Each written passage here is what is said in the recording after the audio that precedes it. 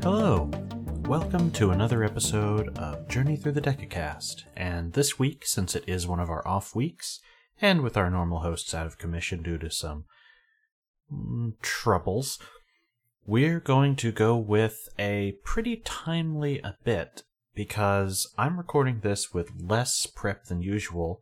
However, the universe saw fit to give me some fantastic tokusatsu news. Apparently, in a recent earnings call, Bandai put out that Ultraman was expected to be one of their largest properties in the coming year. And some people thought, well, maybe this means they're just really excited about the prospect of breaking into the US with those recent Blu-ray releases. Turns out, about 12 hours ago as I record this, that they announced a deal at Tokyo Comic Con where Marvel was going to begin making Ultraman comics, really kicking that brand into high gear. So, I figured it's as good a time as any to talk about the Ultra series as a whole, and in this episode, it's going to be very brief. It's just going to be a quick overview, and I'm also only going to cover the stuff that is currently available in English because Mill Creek Entertainment is about to put out the rest of the series, but currently, at least what I have, has only got the first two sets out. So let's talk about Eiji Tsuburaya. He was a filmmaker of some immense talent in the Japanese film industry, and when World War II happened, he was conscripted and, like so many other creatives, became a propagandist for the war effort.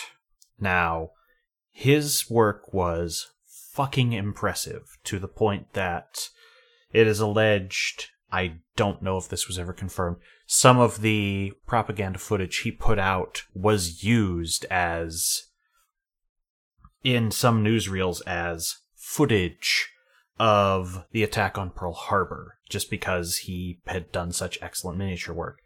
It's probably no surprise that after a long period where, you get kind of blacklisted because you're one of the best propagandists of the era in a war you lost, he would eventually come back to Toho Studios and founded an entirely new craft of animation and special effects, basically beginning the tokusatsu genre when he created Godzilla, or Gojira technically.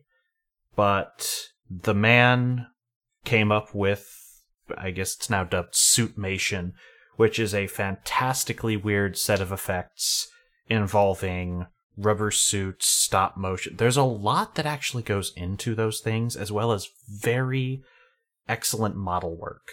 It's a pretty impressive craft, and he was the king of it by a mile. So, he developed a special effects studio of his own that would begin developing television products. Now, the first thing that he did was a black and white series in 1965, Ultra Q.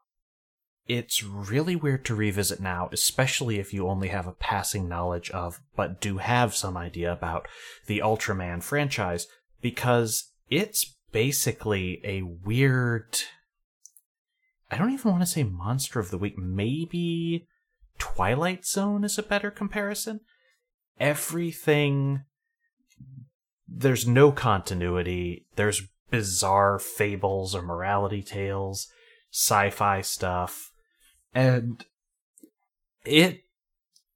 I haven't gotten through it, but man, things about, hey, Frankenstein's kids, or radiation healing crippled old ladies, or a magical train that takes you to a walrus dimension, or Ultra Q is bizarre, but the big part of the show was that these special effects could be impressive and done on a weekly budget, which was the proof of concept. He walked away from it at a certain thing, and what Tsuburaya did a lot, especially with television, is he would just go, okay, we're done here.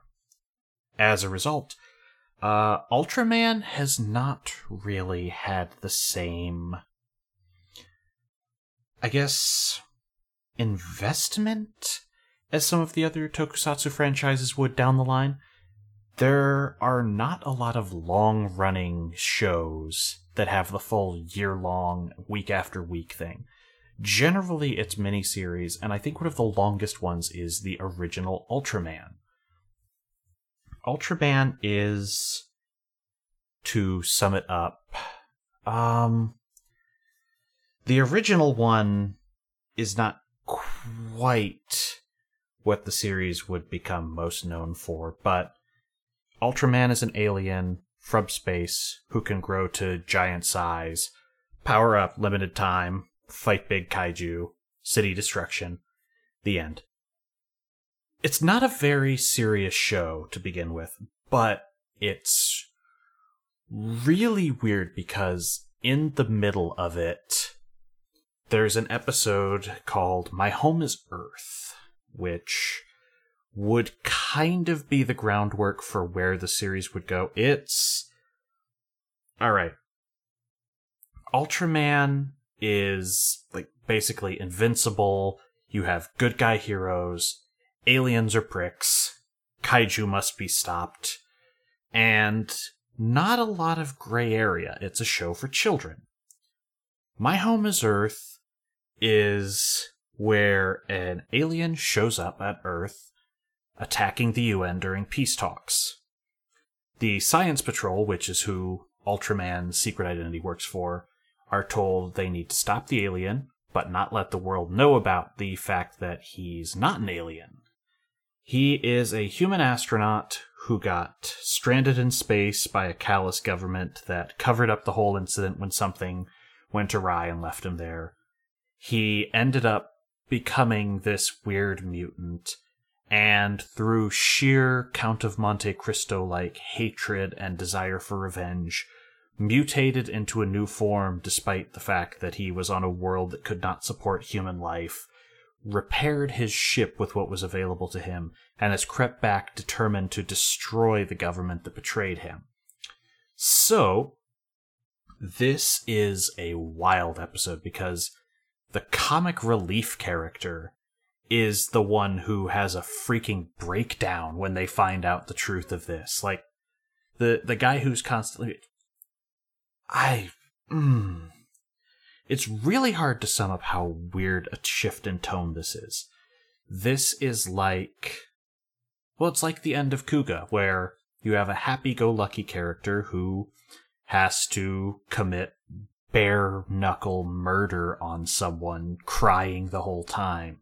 Ultraman drowns this dude in a pool, and this is all to save the peace talks, which go off perfectly fine. Nobody reveals what happened.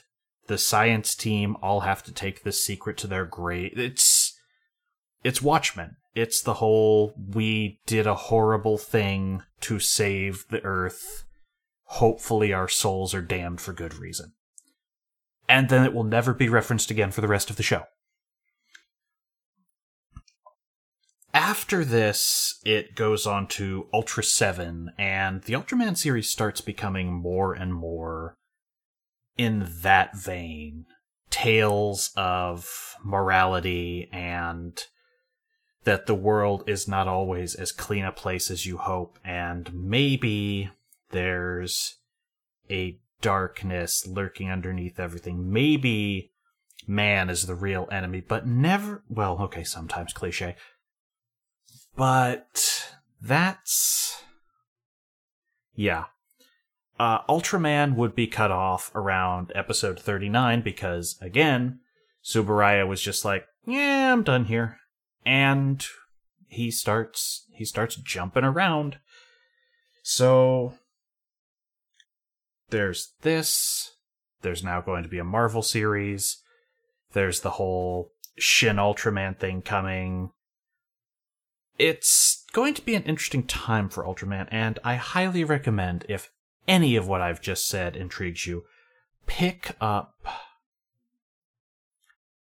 Ultraman maybe if you're intrigued by that and want a kind of wild show, because it looks good. These Blu-rays are fantastic. But just, I believe shortly we get Ultra 7 as the next series in line, and Ultra 7 is fantastic.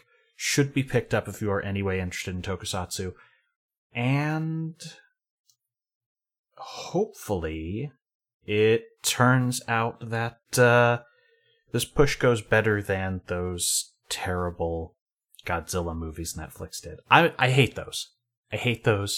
I'm not a huge Gen Urobuchi fan, but man, those things suck out loud, with the exception of some of the concepts in them, which I feel were done short shrift. Anyway, that is our show for this week. Next week we will return with another stock episode of Journey Through the Decacast. I have been Editor Fletcher, and I hope you have a lovely week. Thank you again.